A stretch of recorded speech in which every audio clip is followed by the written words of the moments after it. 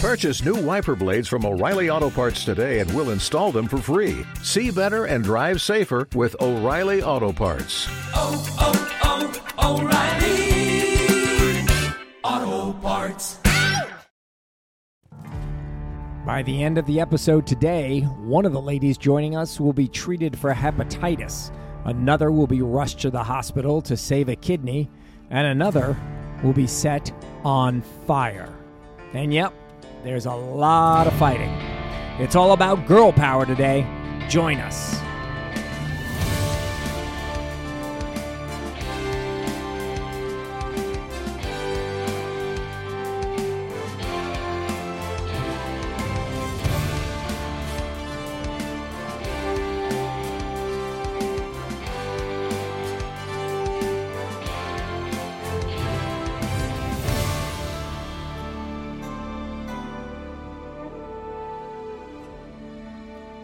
Welcome to Chasing Evil. I'm Chris Gonsick, and my guests today are three senior, badass female deputy marshals. A new obstacle must be a Tuesday. They had to prove themselves to everyone every day, sometimes with mixed results. But to quote from one of my favorite films, Home Alone, they were thirsty for more.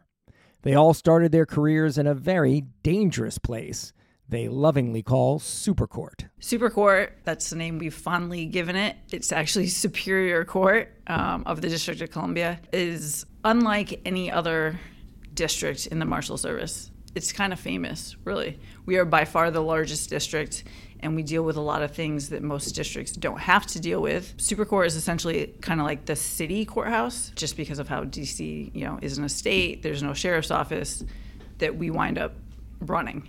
So we deal with everything from POCA charges, which is possession of open container, to homicide. The other category is lockups. So unlike other districts, we get people that have just been arrested fresh off the street. All those people are in our cell block, and if you walk through our hallways, it's a circus. I mean, it's an absolute show. You go on the first floor, and there are families and there are fights. We get called all the time to fights in the hallways, just all-out brawls of 10 or more people that we wind up having to deal with. Domestic violence court, we have juvenile court. There are all sorts of things that happen there. Now, I think it's important to emphasize that we'll be talking about the Super Court that used to be. It's not that way today. A lot of those problems have been fixed. But I just want to make that clear. We are not using the actual marshals' names today. They will keep their anonymity, but we will get their story. Today, we have chosen names from the MCU, the Marvel Cinematic Universe. We have Deputy Marshal Valkyrie, Deputy Marshal Rogue, and Deputy Marshal Storm. But before we go to Super Court, we're going to start right at the beginning at the Academy. And it's worth noting that the Marshals Service is a bit different from other federal law enforcement agencies. Because of their various missions, there's much more of a physical component to their job. So when you went to the Academy, were you told, look, you guys are going to fight. This is the Marshals Service. You're going to go hands-on. Oh, yeah. Well, first of all, they pretty much, when we first got into the Academy class, we're like, okay, where are my Super Court guys? And we, raised our hands, and they were like, get ready. Every single different class, if it was DT, get ready, you're gonna be fighting, get ready. What does that mean? I thought it was super. I was like, all right, let's do this. Let's go. So when you were growing up, now I know I've spoken to Deputy Marshal Storm, and Deputy Marshal Storm told me, when I was younger, I was a little bit of a brawler. Is that fair to say? That's fair to say. Yeah, I had very strong opinions, and that often led me into physical confrontations. But I never got kicked out of high school, so I think that's good. That's a plus. That's a win for me and my family. Yes. And what about you? I was the exact opposite. I had very little confidence growing up. I was a complete pushover. Anyone could take advantage of me. You tell me to do something, and I'd do it, even if it was, the wrong thing to do. And that's probably why my parents were like, you could never survive this. And then I actually credit my best friend. She gave me a backbone. I met her after college, and she basically was like, you've got to start sticking up for yourself. that's how I survived the academy. She gave me that backbone. I still to this day am that happy-go-lucky, or I'd like to think happy-go-lucky, nice person with an evil side. You're by far the nicest. Yeah. I actually would hesitate to say that. Yeah. Thanks. And What Val- were you like as a Yeah. child? I need to know this. Yes. I think that's an excellent question. I'd like to know the answer as well. So somewhere I went wrong. I feel like no. My mom raised me to be the nicest child ever, and I was for a while. And then at some point, I mean, I was a total tomboy the entire time. And then there were just times like I think I was friends with a lot of people that wound up being like outcasts, and I really hated to see them get bullied. And I found myself getting into scraps with people, kind of. So I had a couple fights that I wouldn't say they were pretty by any means. I'm pretty sure I got my ass beat by me too, but I tried. So, yeah. All right. And so then when you get to the academy, what do they do to prepare you for the physical? They beat the crap out of you. Okay. I didn't think it was that bad. No, they do this thing Yes, but called that's by the way, that's what the brawlers say. I've never been in a student- fight before. Yeah. And I remember in one of the DT sessions, they were having us, you had to hit your partner in the head. I was one of 2 females in my class. So it was 46 guys, 2 females. And what year was that? 2009. Okay. And I remember having a partner, and you had to punch each other and slap them in the head. And my partner was a nice guy, and he didn't want to hurt me. Because these are your friends eventually. And I remember the instructor stopping the class and saying, you better hit her as hard as you can, because if you don't, I will. And the entire class had to watch while this guy slapped me throughout my head, and you've just got to take it. Now, did you feel that, in hindsight now, going back, was that important training? Extremely important training. To be shown that you can get hit and it really isn't that bad. You can bounce back really quickly. I thought the training was incredible. I thought they did a great job. I thought everything was effective. They were really hard on you for a purpose. And now you're going to this place called Super Court. On day 1, you are a female deputy out of how many deputies? How many females are there? 3 others. Out of how many? Between 70 and 80 deputies. Okay. Women are still quite an anomaly then. Yeah, because, I mean, only one of the females was, like, across the street, so there were only, like, 2 others in court, technically. Wow. Okay, so 2 out of 80. And how many for you? There was probably 100 deputies by the time I got there, and I think there was 3 of you guys, and then I would make number 4. Caroline, you. That's it. Yeah, I think I would be number 4. You know, the microphones are really sensitive, so they do pick up everything you say.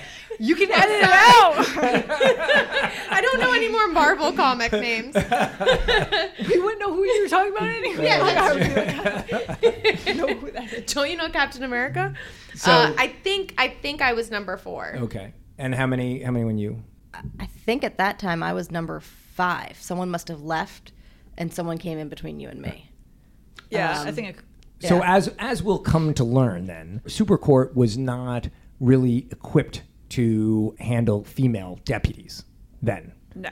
Okay. Or female prisoners. And That was part of the problem. That was a big problem. right. So tell me about day 1. I mean, day 1 was pretty uneventful. How old were you? 23. So 23. Okay. Yeah. 22. I'd like just turned 23. I think 23 or 24. You're the mature one. Yeah. Yeah. But you come in in your suit, you're all ready, and then you see, like, the front of the courthouse, and I'm like, oh, great. Oh, my God. Because the front, like, people like to congregate out there, and at the time, there were, like, these bushes and, like, filthy. Is that going to be a reoccurring theme? Is filth? Is yes. filth going to be a Yes. reoccurring And so theme? you had to, like, get through these people to even get into the courthouse. Our locker room is like a closet in the break room that we had to move the table to get to, and there were only like 4 lockers in there. This was the female deputy Yeah. locker room. Female Like if locker the room. guys were eating lunch, we couldn't- couldn't go in and change in our locker room because it was in the middle of the lunchroom. Yeah.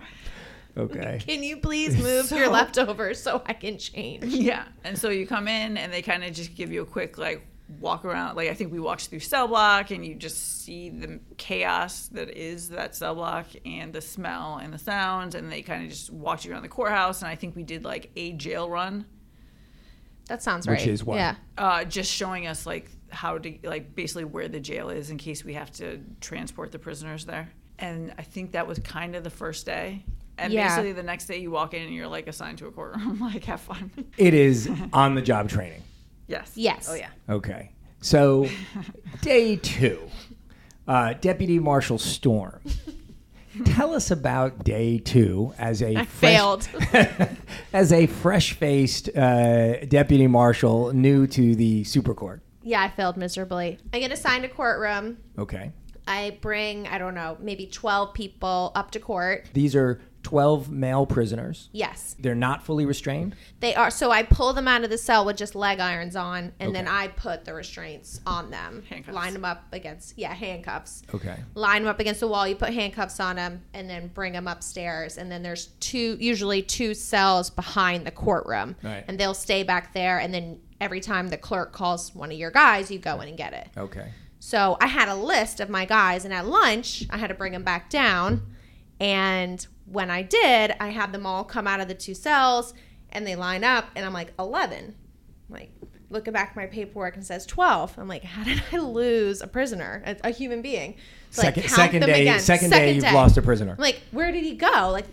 I know that they were locked because I just unlocked them, and they're all lined up, and I'm like, where did they go? And the second day, you have no one supervising you. No one. I'm completely by myself. And I'm like, I swear to God. And I'm looking at the thing again. And how did I get this wrong? And so instead of doing what I should have done and said, hey, come out here right now. No, I walked in the cell, and the guy was hiding up against the hard corner. And before we get to what happens, walking in the cell is how big a no-no? Huge. Day one of the academy. Don't walk inside the cell, probably, by yourself. Probably worse in that circumstance since the other people were out of this, behind you now. Yeah, exactly. Now I have 11 prisoners lined up behind me, too. They could have just, But there are definitely times we went in the cells. Well, Right. We went in the cells a lot more back then. But I'm not. Yes. But if just so I get this right, this is day 2.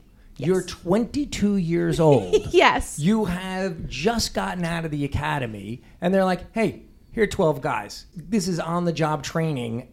They hand you these antique-looking giant keys the size of your head and say, "Good luck." They were dungeon keys. Yeah, they were dungeon keys. Okay, so now you make a mistake on your second day, which is bound to happen.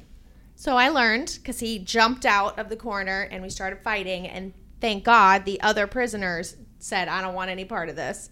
So And they when you stayed say there. and when you say he jumped you and you started fighting, what was was he aggressively just trying to wail on you for fun? I would have to ask him that question, Okay. but he just wanted to beat the crap out of me. Not really sure why or if that's his thing. I don't really know. I don't remember what his charge was. So I just tried to yell loud enough for the clerk to hear me, and she'll hit a panic button, and then all the deputies come running up from the long room. But if you're on the 4th floor, they have to run out of the long room, down a hallway, and up 4 flights of escalators to get to you. Is he formidable? I mean, Yeah, he was a pretty equal opponent, I feel like held all my people own. are formidable if they're trying to get out. right. Yes. But there was no altercation that had happened to you guys earlier hadn't where he's said like, a "Oh, word. I got you." He hadn't said a word all day. He didn't taunt me. He didn't even have his court hearing yet. Silent. Just And so this Plotting his move. this unpredictability then is something that you all are going to have to deal with. You don't know what people have been going through, what might be in their bloodstream. That's a little scary. I'll let the girls correct me if they think I'm wrong, but in my experience, you think, I thought in the beginning, oh, I'm bringing a homicide guy to court. I got to really be on my toes. This guy's going to fight me. He's going to do all this stuff. And he would be like, "Good morning, ma'am." Really polite, bring me to court. And then I would bring somebody wanted for DUI, and they would go wild. I brought that up the other day, actually, because we were just doing a briefing, and I said that the worst fights I have been in have all been misdemeanor cases in misdemeanor courtrooms, essentially. Right. So don't think just because it's a misdemeanor like charge, that the person's nothing to worry about. And so they got up to you and they pulled him off. The 12 guys that are sitting there watching did what? Nothing. Stood there. Which is great. Fortunately, right? Absolutely. They wanted no part in it. So they just stood there and let it happen. And yeah, they pulled the guy off. I mean, I thought I was fighting for 4 years. It was probably 10 seconds. That was it. Was that terrifying? Yeah, Because this wasn't the academy. This is for real, right? Yeah, it was terrifying, wondering at any time, are those guys going to jump in? Right. Or how long is it going to take for guys to come help me? Because I hadn't worked there yet. Right. But yeah, I mean, that's it. We don't charge them. Then we just grab them and put them downstairs. But that's what we used to do. And there would be some people that would have that experience and say, hey, thanks very much. This was fun. Bye-bye. Right? But not you. No, I was like, okay, well, day 2, day 3. Learned that lesson. Yeah, won't go in the cell. Got it. Write it down. Lessons to live by. Valkyrie, your second day. Second day, I was in C10.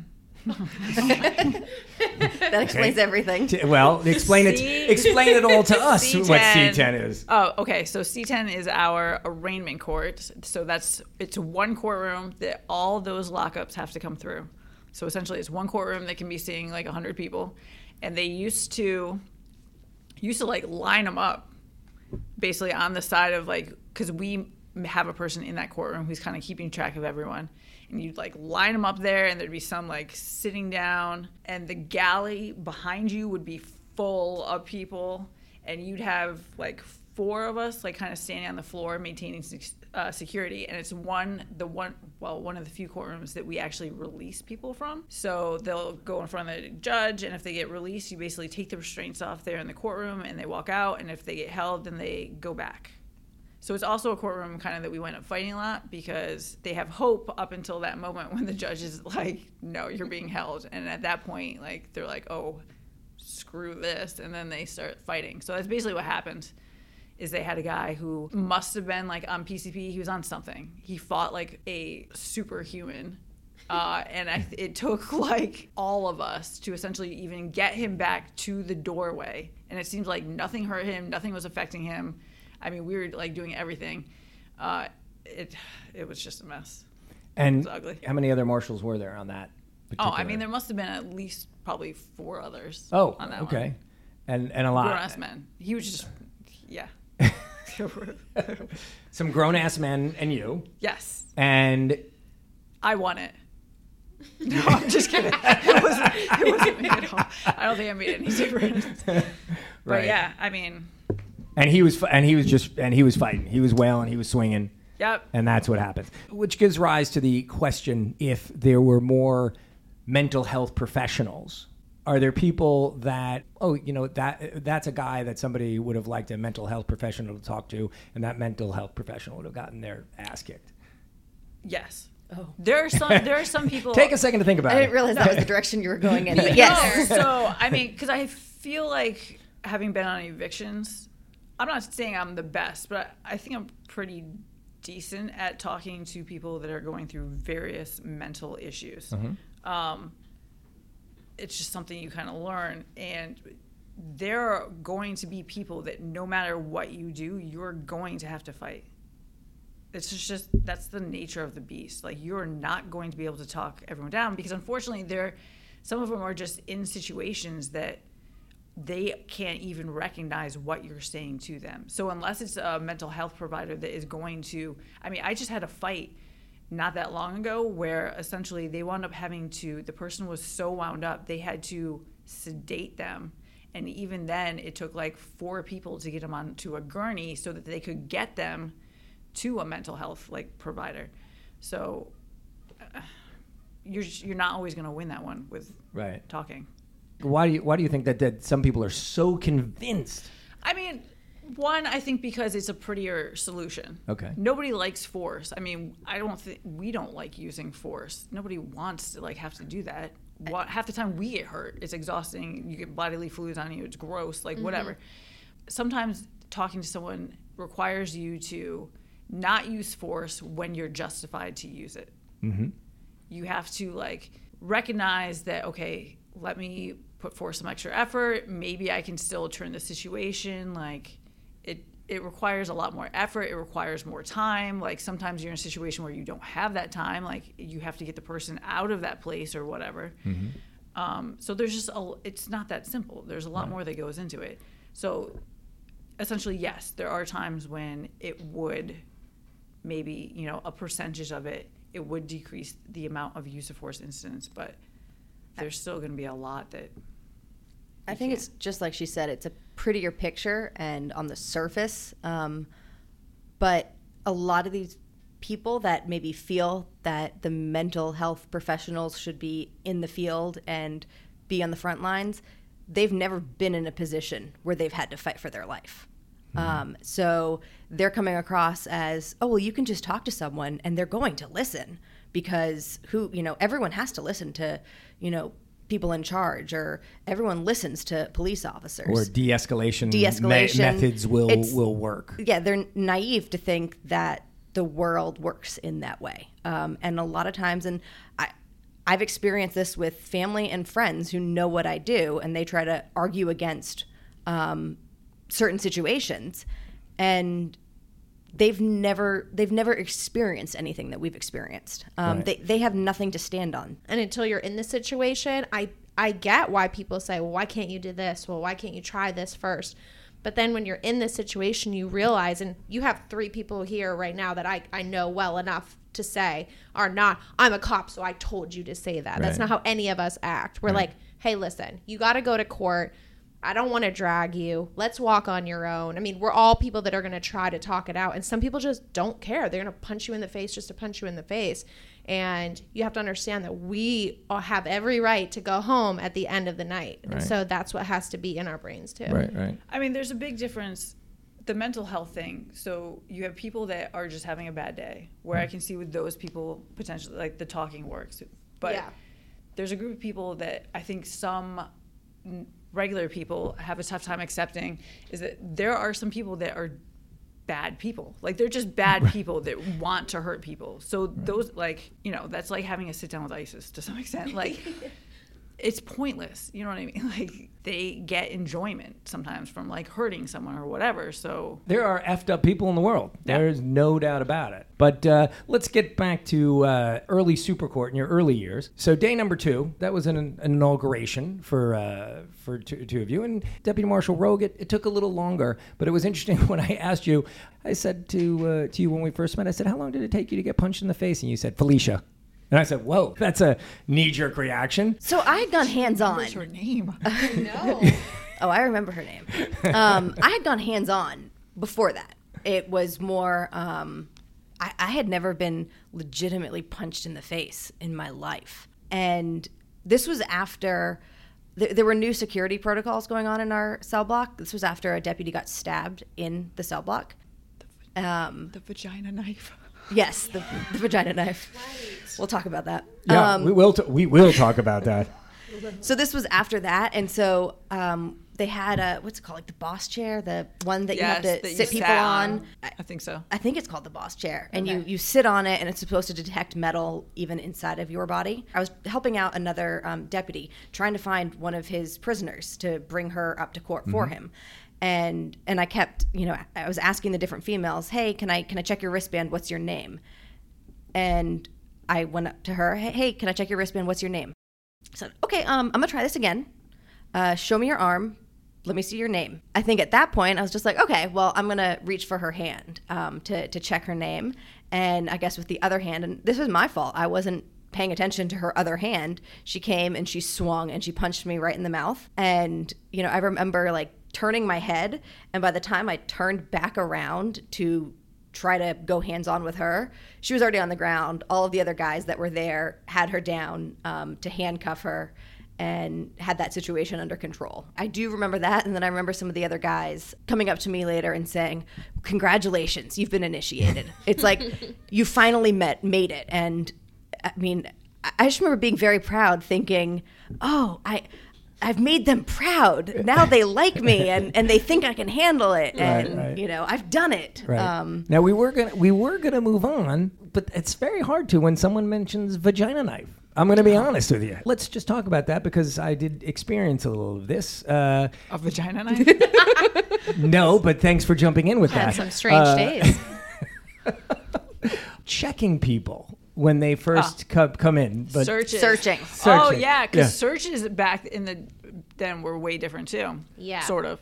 Oh, they're more or less invasive than they were. Well, not as far as invasive, but just because of sheer number you were doing at a time and being so outnumbered. Because we used to do line up 30 people on the back wall, and they'd be unrestrained waiting, and that's when also when half the fights happened. Oh, yeah. There's that long hall. Yes. And you bring a number of prisoners who are coming from the jail to court.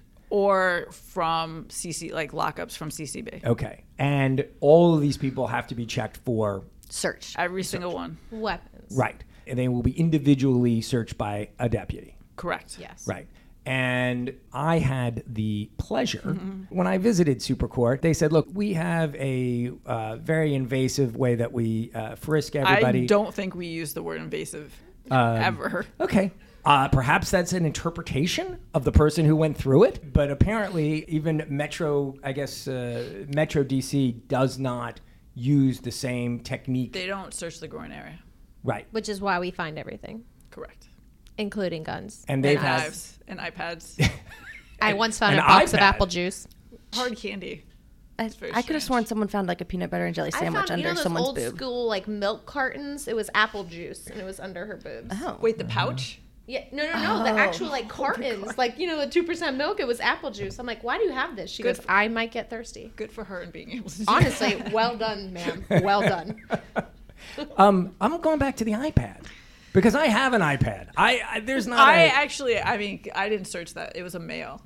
Okay. I just remember the day it happened. But I still it don't know was where you put in it. I I have a 12.9, the big one. I wouldn't know how to do that. You haven't seen some of the body types that come through? Okay. You could hide a lot of things in some body types. Also, I'll say that. a lot of times people, they would wear multiple layers. And so some agencies may not search every single layer. They may just do an initial pat down. But at least when we went through, you had to go down to your base layer, basically. If you're wearing 3 pairs of sweatpants and a pair of jeans and snow pants, you've got to go down to that first level of sweatpants. Right. Oh yeah, winter's a special time. Oh. The smell that's captured too when you start peeling those layers. You can't describe that smell. It's like a punch in the face. Sometimes that base layer is stuck. In Super Court of the old days, you're swiping men? Yes. Yep. The only thing we don't do Because- is strip searches of men. Correct. I mean, because essentially we were forced into a position where the men were vastly outnumbered. And so for us to just stand there and watch as 5 guys try to search 30 seemed ridiculous and unsafe. And you were just trying to get these guys searched so you could get them. Plus, step backs too. If you're in a courtroom and a person gets stepped back or we're arresting them, essentially, or taking them into custody, I'm going to search that guy because I can't put him in a cell without knowing if he has stuff on him.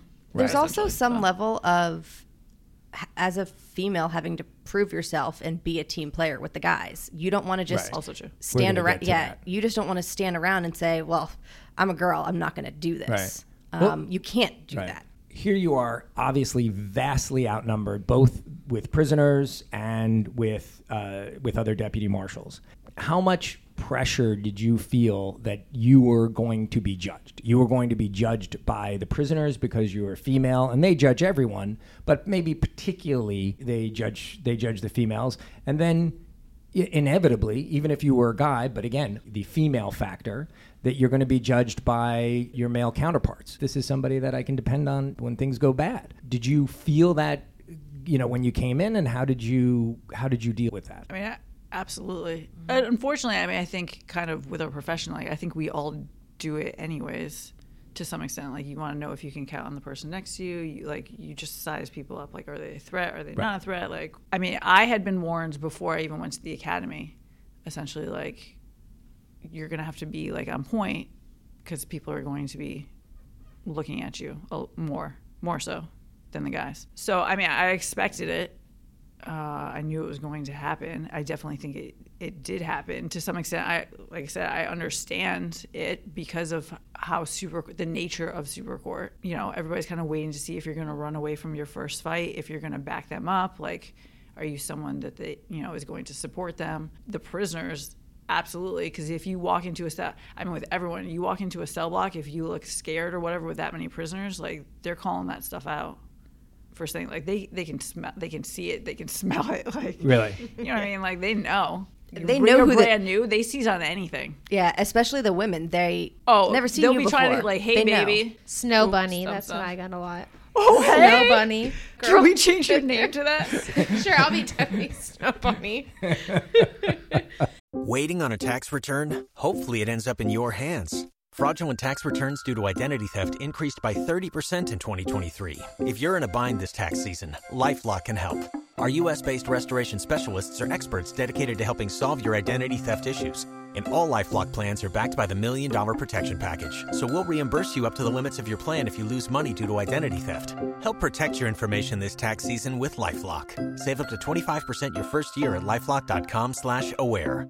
After I left Super Court, I went to all these other districts, and I came back like a couple years ago, and they were short on females for a Saturday. So I went to relive my old days, and I worked Saturday at Raymond Court. So I was walking into the cell block, and a couple of I had been there maybe 10, 15 minutes, and a couple of lockups were like, "You're an old school deputy, huh, Marshall?" Like, they knew right away. Some of they them could recognize tell the you. difference. Yeah. Did you personally feel that when you walked in, you were walking in with a different game face, that you were walking in with a different demeanor than when you did when you were 22? Oh, definitely. I mean, when you first walk in and you have to yell out 12 names in front of 200 prisoners, I mean, I know grown UFC men that would be like, "Ooh, that's terrifying." And that's not something you practice at the academy? No. Okay. No, I mean, public speaking, I think, is like Right. people's biggest fear, like before death or something Right, stupid. So, right. I mean, imagine that in front of homicide suspects, and you're the only chick.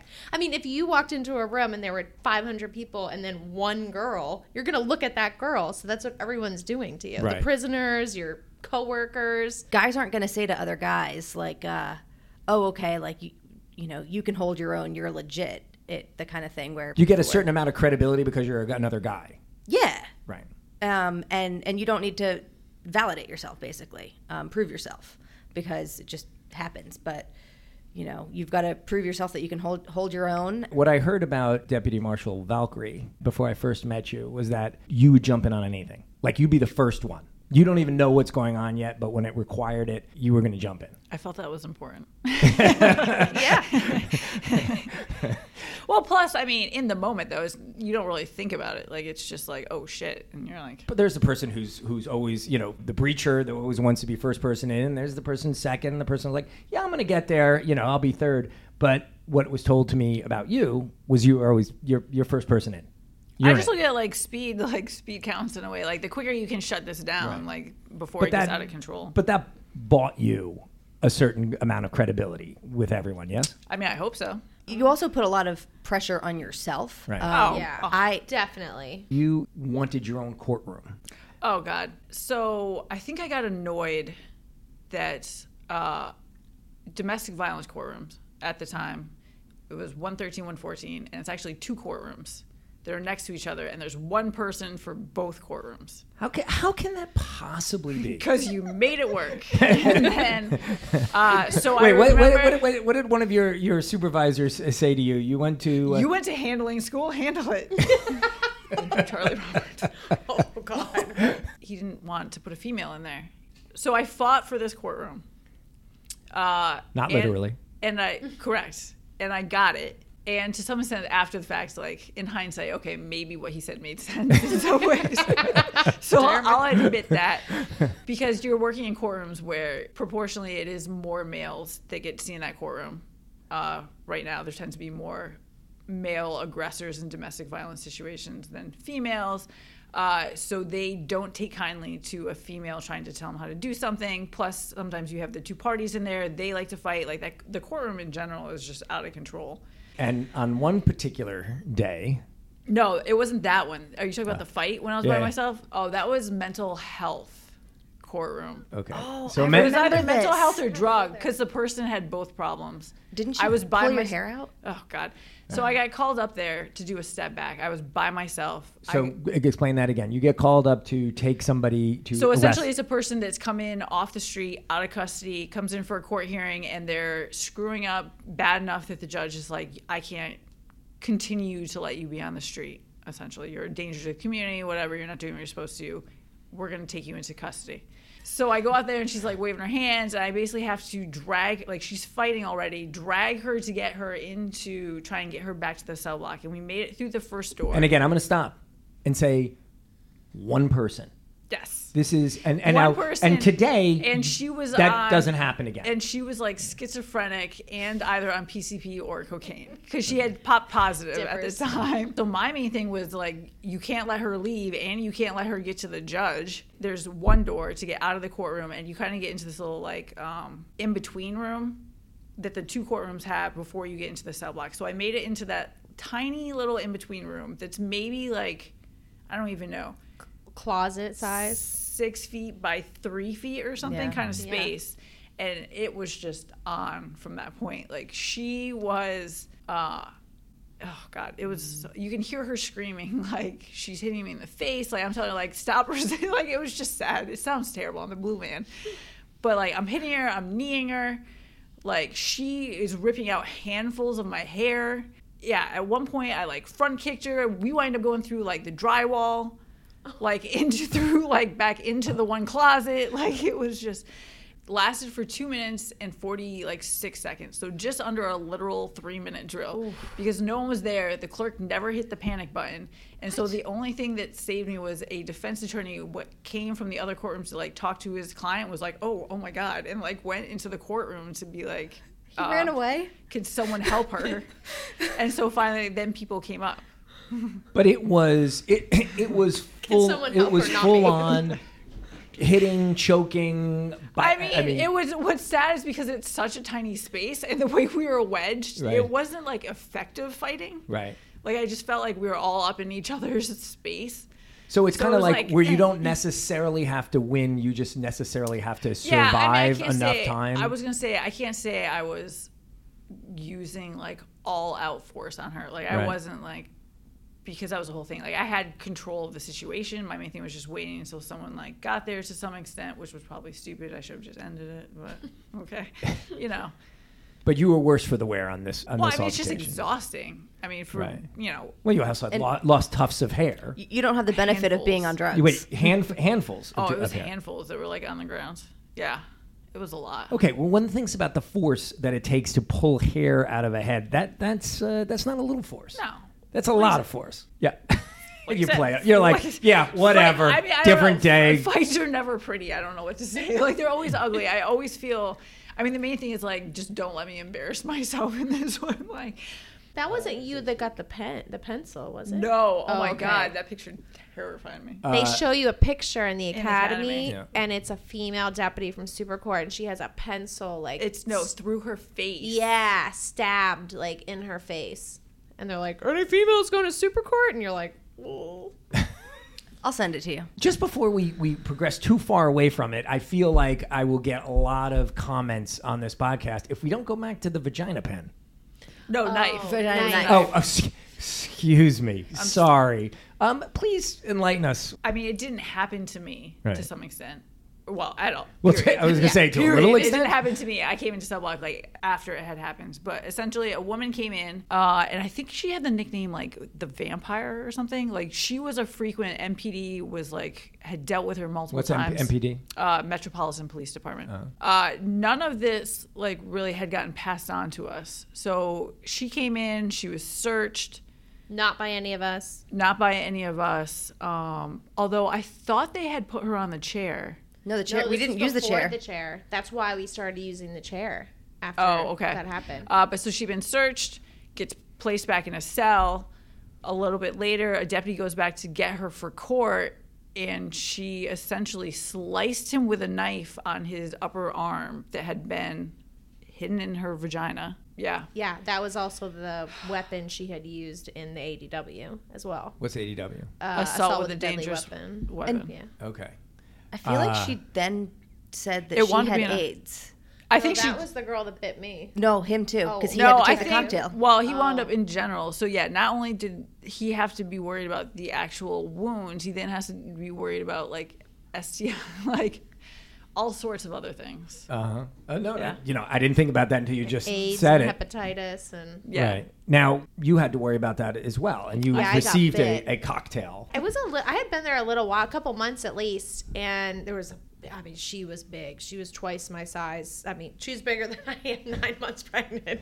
She was big, and she was mouthy, and she was fighting, and I had held her like this. I had my foot holding, stepping on her leg chains so that, she couldn't move, up against the wall, and my hand like this, and I thought I had her, and I turned to yell to the male deputies to grab me some handcuffs, and when I did, she turned her head and took a big slice out of my arm and bit me. And so we all jumped on her. We got her handcuffed. We put her alone. We put a spit mask on her. And after I put the spit, it's not funny. It's funny now. Put the spit mask on her. She made up a tune. She decided to sing a song. And the song was entitled, I Have Hepatitis, I Have Hepatitis. And I was like, okay, well, I need to leave. So I went to the hospital and I had to take the AIDS cocktail, take all the tests. And she actually got released from arraignment court before I even got out of the hospital. And yeah, take the AIDS cocktail. Back out on the street. Yeah, she got released before I did. But the fun didn't stop for you there. There was another issue that is unique to female deputy marshals. Yeah, I had an issue. Some of the judges would take really short lunch breaks. So you bring all your prisoners up, and then they'd say, okay, we're going down for 20 minutes for lunch. Well, that's fine, but I have to re-handcuff 15 guys, bring them down, 2 or 3 flights in the elevator, put them all away, go out of the cell block, get my lunch, eat it, go back, get them all back again, and bring them all back. That's 20 minutes right there. So we couldn't go to lunch. So what the male deputies would do while they were sitting there for the little break, and they had to go to the bathroom, was go in the cell in the back where the prisoners are. Well, I'm not going to go to the bathroom in front of male prisoners. Right. So I couldn't go to the bathroom. And I didn't want to be one of those complaining females. So I didn't want to call down and say, hey, it's Storm and I have to go to the bathroom. So someone has to come take my courtroom. They'd be like, this girl. So I just held it. And one day I was in court and I was like, it's freezing in here. I was shaking and they were like, I think you maybe have a fever. You should probably go home. So I went home, passed out, ended up in the ER, almost lost a kidney because I had a kidney infection because I would just hold it all day long and not go to the bathroom. And that's my story. And Sticking to it. I kept my kidney, barely. good. Yeah, barely. I had to stay in the emergency room for 2 days, just pumping like fluids These are things through that it. nobody could ever conceive of, that this would be an No. issue. That when you were a female deputy U.S. Marshal, you can't go to the bathroom. No, and people are like, I mean, oh, that's- like, you're the only female, like, did you get hit on, or like, did you get like sexually assaulted or abused? I'm like, no, I just couldn't pee, and they always bought the wrong size clothes for us. Like, those were our issues. Very Right. different than what people think, I think. Yeah, the pee thing comes up a lot. Yeah. Like in every aspect. Because, like, if you're out doing warrants and you're doing surveillance and you're sitting in a van, like, the guys can pee in a bottle. Yes. You can't. I mean, No. I guess you could try. It'd be super difficult, probably messy. Yes. A little embarrassing for everyone. Like, Yes. Same thing, evictions. Like, They would all use the bathrooms, but they were gross. or I they didn't would go wanna sit in them. outside. That's, Yeah. Yeah. These are one of the things that are unique Yeah. to Yes. being a... So you just wind up holding it for like 8 hours Yep. Okay. and being chronically dehydrated. But the Correct, first thing as a parent you tell your kids is, don't hold it. That's bad. No, we do the opposite. If you take me on a road trip, like, I could make it to like 4 states over at this point and not have to go. Cross country. I get annoyed at this point at other people for having to pay. I'm never traveling with you. Yeah, like I've been out with Rogue here, and she takes every opportunity to go, all right, have we Yeah, stopped? but that's smart. If you Yes. can, Oh, no, I if was you gonna- I was can saying use that was a it smart. because you don't know when you're going to have drink it a again. lot of Yeah. water. Yes, So- you carry around a Yeti. You carry around a Yeti. It is a water bottle. It is a weapon. That is a formidable I'll take thing. a sip now. Actually, the protests this summer were a perfect example of bathroom problems. Because same thing. Well, yeah. Because we were out there for like 12 hours. It was hard to establish and bathroom locations. And not they just don't plan for that. It's like people who are doing the most basic planning don't say, okay, I got to make sure that my people have. I mean, usually, no, not all the time. And sometimes it's just the situation of either it's just easier for you guys to make do. Especially if there's only one. You're not gonna make a whole plan because Yes. she's the only chick out there. Everyone else will just pee in a bush. So I'm not gonna make a whole separate plan just for Valkyrie. So of all the wish you would, things, But also, we responded to the January 6th, and I remember responding, and you're there, late at night, and you can't plan for that. Right. You're being told all of a sudden, hey, I need you to respond within the hour because then you're going to go here downtown. Well, plus things are constantly changing, locations changing. Like if you're actively doing something, obviously you're not going to be like in the middle of something. Yeah, you can't say, oh, wait, can we stop so I can take a bathroom break? Time out. Yeah. Everyone stop what they're doing. I got to be. Protesters don't cross the line. I've got to go. Yeah. this is not the glamorous side that usually gets talked I feel about like our job law isn't enforcement. glamorous It's at all. not at like all. half the time I have to pee, I'm sweaty. Yes. I Smell barely bad. brush my hair in the morning. Who told Right. you it was glamorous? I was being slightly You think sarcastic. facetious. I know. By the way, have you had any deliveries in Supercourt? That one was a purposeful knock on wood. Okay, thank you for that. No. I think we've been able to get rid of them. Essentially, we didn't off them. I just needed for clarification. I don't think anyone listening is going to go, clarification. quick, Hide the pregnant women. No, I mean, it's just, thankfully, we found out in time that they've been taken to the hospital or whatever. And we haven't had to deal with it. or whatever, or we offer them. Well, there's no hospital that we're going to get. Hospital, Sorry. Or basically we ask them the questions and get enough information that we don't accept them to begin with. You picked the wrong day to come in. I'm sorry. Yeah. We're gonna have gotta to. go. We're gonna have to off you. Today's not going to work for us. We've had suicides in the courthouse. Oh, when the guy jumped off the. Third floor. Well, Yeah. now you just. I mean, I didn't. I We wouldn't have have thought to ask this. We have overdoses in the bathrooms. Not often. Well, don't glide over the suicide because that's. I mean, obviously that's horrible, but it's horrible in a way that I could see from your all perspective. It's like, what else? It's a new day, and there's going to be something else that anything that I mention, anybody listening to this podcast is going to go, that's horrible. Like that. One little thing is horrible, but there is a what you're dealing with is it's just a string of them. There's just a massive number of them. Stuff. It's always something. Essentially, Yeah. you almost get used to. I think that's part of the issue. Like that's in some way why I came back. I left thinking I am done with the chaos. I need a slower pace, and then I got that, and I didn't know what to do with myself. Like I didn't know what to do with a life with no chaos. Yes, essentially, and I came back. But it's just the way it is. It's literally always something. That's what I was saying. Like when we first came in last week, we had a car set on fire outside, and then it was the next day. They hit a gas line, gas main out back, and we had to evacuate everyone out of the thing. Like it's just always something.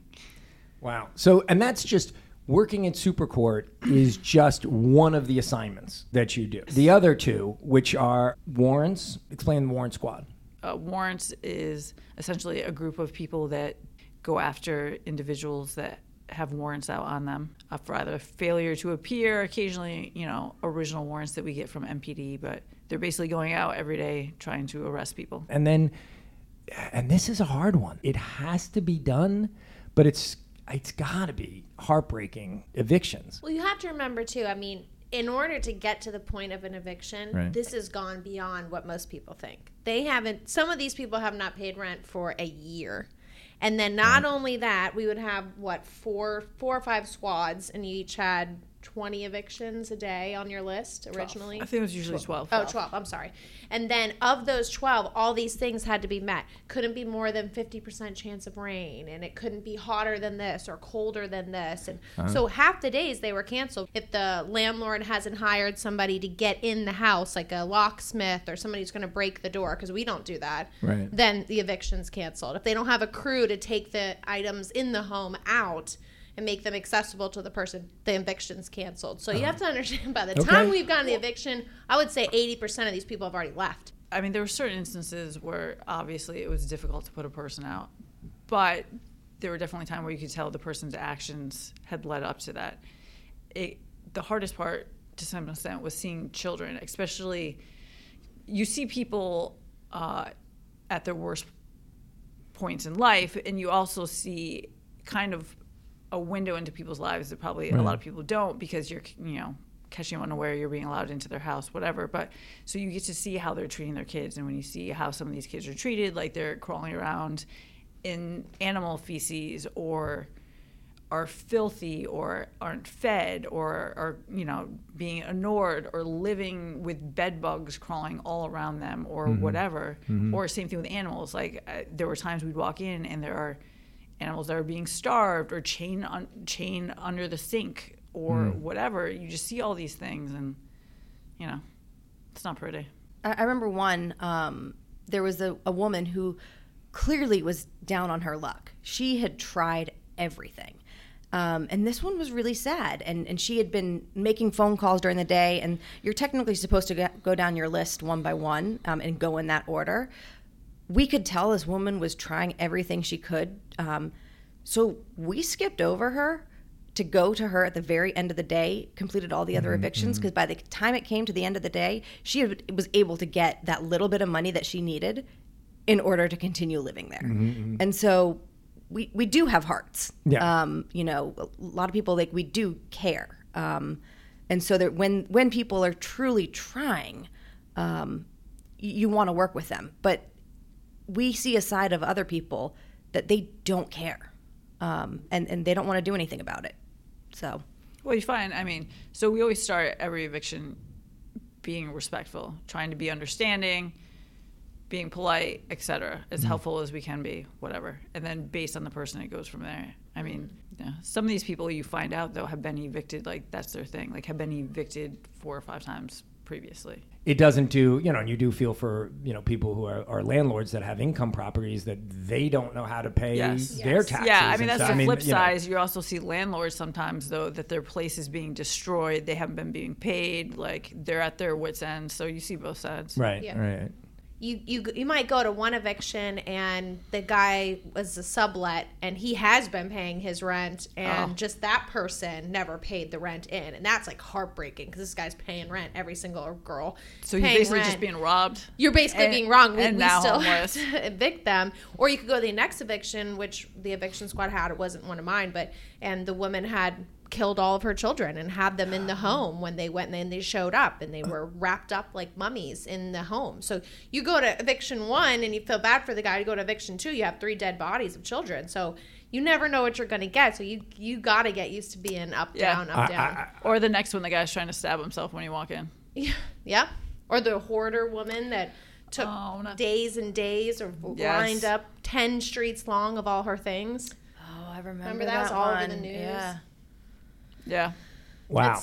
You never know what you're going to walk into. You could walk in to do an eviction, and that guy's actually somebody that the warrant squad wants. Oh, that's it. Yeah. Surprise warrants. So much fun. Yeah. So you think you're doing an eviction, but you're actually just executed a warrant. Right. So you just never know what you're going to get. So you gotta be ready to be really low and understanding of people, or then be really high and very direct with people. Is what I need you to do. I think that's the stress. In a way, is you have to be so flexible. You have to up, down, up, down, up, down. Right. You can't plan or prepare. I think it might be very fitting to say thank you to everybody after we hear. You didn't think I was going to end this without that. I thought we might get. Yeah. I think it is extraordinary what you went through, and horrible, and important for people to know some of the unique things that female deputy marshals have faced and overcome. I think it's a fitting way to end things if you would tell everybody what happened to you executing one particular warrant. Okay. So we had gotten a warrant for an individual for FTA. I believe the original charge was rape and kidnapping. So our little group was like, okay, we'll meet up in the morning, first thing, go out. We had like our set crew of kind of like 4 of us total. And so what we knew prior to going in was the guy had worked for the State Department as a linguist. I think he was from Mauritania, I want to say. His wife also worked for the State Department. There were some rumors that maybe he worked for the CIA, but nothing confirms. And then also, I guess he had made threats to the State Department, possibly about bombing or whatever, but they had investigated it, found it to be unsubstantiated. So we meet up the next morning, and the morning was just one of those days that it just from the get-go wasn't going the way that it should have. One of the individuals who is always late, every single day was late, was on time. And then one of the people who's always early was running late. So we made the call to go ahead, and we were going to go just sit at the address, keep an eye on it until the 4th person could get there. While we were there, MPD actually wound up responding code to something occurring down the block. That means sirens, lights, sounds, sirens, the whole show. Screeching down the street. And so we were like, if the guy's in there and he hears the stuff, like he's going to get spooked, he's going to flee, whatever. And sure enough, like we had been watching the window to what we were pretty sure was the apartment. And the window opens. We saw like an arm, window opened, window closed. And we're like, okay. The 4th individual was like a few minutes out at this time. So we went in. The wife actually met us on the stairway because it was like a 2nd floor, I believe, apartment. Initially, she was like, haven't seen him, whatever. Finally, she like said, well, you can come up to the apartment, whatever. So we go into the apartment. The other 2 individuals I was with were speaking to her. I went and was like just kind of keeping the daughter company and whatever. We're talking, it was Christmas time, and the daughter was like, oh, daddy was just here. And I was like, oh, God, okay. And so pretty much at the same time when the other guys came back, I mentioned that, and they were like, well, she just said he was just here. And we're like, oh, crap.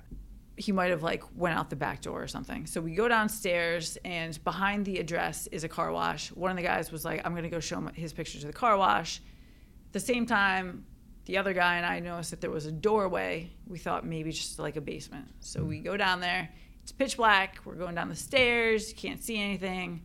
We like kind of hear like what I thought at least, was like water trickling or something. But it was like a creepy sub-basement.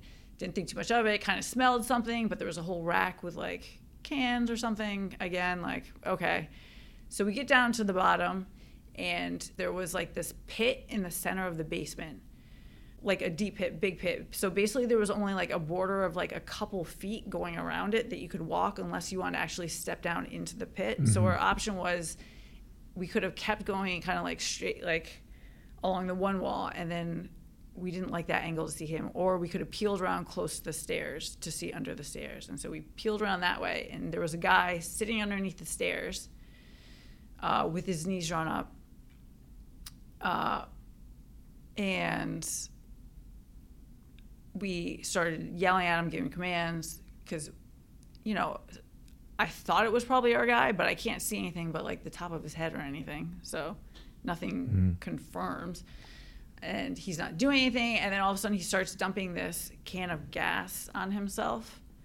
So we couldn't tase him, couldn't do anything. So in that split second, I'm not going to second guess myself at this point, but I was like, oh, hell no. And like we jumped on him, basically, started rolling around with him. And we're wrestling, rolling around, and all of a sudden, the entire world like exploded. Like everything just went on fire. and I broke free because I was on fire. And I remember being like, oh shit, like I've got to get this out. And so I was trying to get out. I was like, I have to make all actions need to like be deliberate. I can't like, basically I was afraid. I remember looking down at my wrist at one point and it looked like oil and water. Like it looked like I could see my skin slide. And I was like, I'm going to lose my hands. Like I can't die in this basement. That would be super embarrassing for my family. I was worried about embarrassing my family and all this stuff. And I'm like, I'm not going to fucking die. So I like focus, get the fire out, don't breathe in too heavily because I was worried about like singeing my lungs. Like there's all this, and it's so weird because it's like time's going by so slowly but so quickly at the same time. Like it's just bizarre. And he was there, but I couldn't exactly see because I think he was completely on fire and everything was still on fire.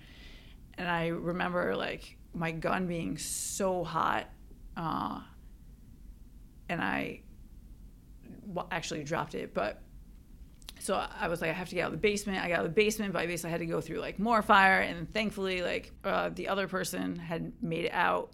I guess at that time had started to come back to get me. And so I remember like the moment the door opened, maybe from like the oxygen or whatever, it felt like kind of like stuff went on fire again. I lost like my eyelashes and my hair and stuff. And I got out. I got out of the basement and I found out, yeah. And later, like I found out like the trigger safety had melted on my gun, like around, so it was completely inoperational, like all this fun stuff. Thankfully, it was winter and I'd been wearing like since I'm always cold, a bazillion layers, so that had helped me a lot. But yeah. But you were taken to the hospital and you yes. did go into the ICU. Yes. Yep. And yeah. You suffered. So initially, like I went to ICU because I had like they saw evidence of singeing in my airways. Like I said, my eyelashes had burned off the front part. Well, like I had really long hair at that time, so it was pretty much like shoulder length. The front part of my hair had burned off. I think my eyes had like scratches on them from whatever. And then I had burns to primarily like my right wrist, hand, the lower portion of my right leg, but some burns on my left hand and face. You went to the hospital. Yeah, I was there maybe 15 minutes after she had got there, and I walked in. I'm like, hey, buddy, how you doing? You looking good? And she's like, fuck you, real loud with her, held both fingers up, even though she was all there. And she's like, hey, and kept going. I was like, I love her. So I knew she was okay, because I knew if she was like really nice or really calm, hi, honey, then I would have been really worried. But she gave me a big F you, so I knew that she was okay. Uh-huh. I'm glad I don't remember that. You did. You real big. Then I knew you were okay. Thanks. How long did you spend in the hospital? It was before Christmas. I'm also like the worst patient ever. Like, I don't want to do anything you tell me. Like, I don't want to be there. Just, like, get me out of here. I was telling everyone, like, I'm going to be back at work in a month. I was way off. But so, thankfully, I had my first surgery. After the first surgery, they, like, coordinated with the hospital close to home so that I could go home for the holidays. And then I had to come back, have a second surgery. So you were having, skin grafts? Yes. Yep. Because even your description, I think it sounds like you were downplaying it just a little bit. Okay, well, fine. So I had second and third degree burns. Yeah. I mean, this was bad. What you survived is extraordinary. It sucks. I was really worried for a period of time, even after the first surgery, that I was going to lose either my right hand or right foot, because I had gotten almost burns entirely like around the areas, and so I was worried about like compartment, like stuff like blood and stuff, fluid like wasn't getting necessarily where it was supposed to go. And so there was a period of time I was like kind of freaking out about that. But so I remember the very first day, and showing up to the hospital and being very mad because you'd walk into the ICU and Deputy Valkyrie was all the way like around the table, around the nurse's station on the far left, but you had to walk past the guy that lit her on fire as you first walk in, and he's there, DC jail sitting on him. And I just remember being so mad that the two of them had to be in the same unit, that she had to be there getting treatment, knowing that guy was directly across. To me, it just didn't seem fair. It didn't seem right. But I do remember showing up after that. Deputy Storm and I, we spent a day cooking. We made lasagna, we made fudge, a bunch of other things, because we knew that family was in town and other people were there, and you don't want to eat hospital food all the time. So we showed up to the hospital with a bunch of food to try to help out. I didn't eat hospital food once, actually. I just thought about that. Oh, good. Not once. That's how it should be. Sorry, hospital. And I've heard that you have a detail that sits all 24/7. Both of them. Yeah, you sit outside the hospital room just so that they're never alone, I guess. Well, also because the guy's brother would come and stand outside my hospital room. Yeah, the subject's brother. So we I think wanted they were to make sure we protected her. They were like, meh. Maybe Let's just stay all night. Just in case. Yeah. It's like Valkyrie doesn't have to fight all over again. But there was a ton of people there helping us. Yeah, the DC Firefighters Burn Association were some of the nicest people I have ever dealt with. They actually, fairly quickly on, they came, they introduced themselves, they wound up giving me clothing so I didn't have to wear the terrible hospital gown. They provided food for people. Yeah, they brought pizza. Yeah, they put my mom up. They have like a section of the hospital, I guess, that they used as a hotel for whenever their guys get injured and then for their families to stay. So they put my mom up in the hotel so she had a place to stay when she was there. Yeah. Tip of the hat to yes, thank you. The firefighters. Thank you. Yeah. And how long were you out for? From work? Mm-hmm. I think I was completely out for like 5 to 6 months, and then I came back on light duty and was on light duty for a few months, and then... Yeah, which kind of speaks to the extent of what you went through. Did you consider, like, maybe this was it, or... Apparently not, considering I was telling everyone I was going to be back to work in a month. Like, yeah, that's what you tell people, but did you go through, this is not for me? No. I was really actually worried that the longer I stayed out, though, the harder it would be. I was on the diving team in college, right?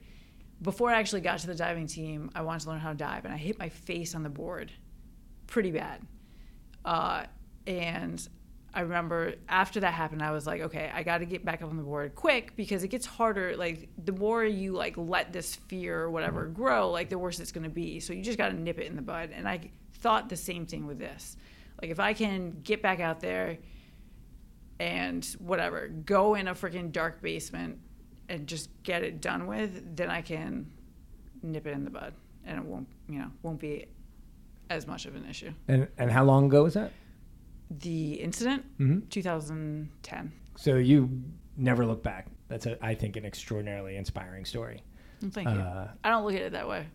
I just don't. I mean, I don't think the fact, like, I survived, right? But I don't know. I feel like that's what any person would do, really.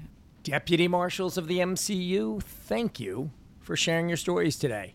If you like this podcast, and I hope you do, I mean, how could you not? In fact, you know what? F you if you don't, because this is amazing. We've rubbed off on you. Subscribe to this channel. Give us a 5-star rating. A glowing review would really help. Tell your friends, tell your enemies, tell anyone who will listen. Help us spread the word. It would be much appreciated. And finally, Chasing Evil is produced with the cooperation of the United States Marshals Service and contains interviews with current and retired employees as well as other persons. Opinions, positions, and views expressed by any of them may not reflect the official views, positions, or policies of the United States Marshals Service. Stay safe, everyone.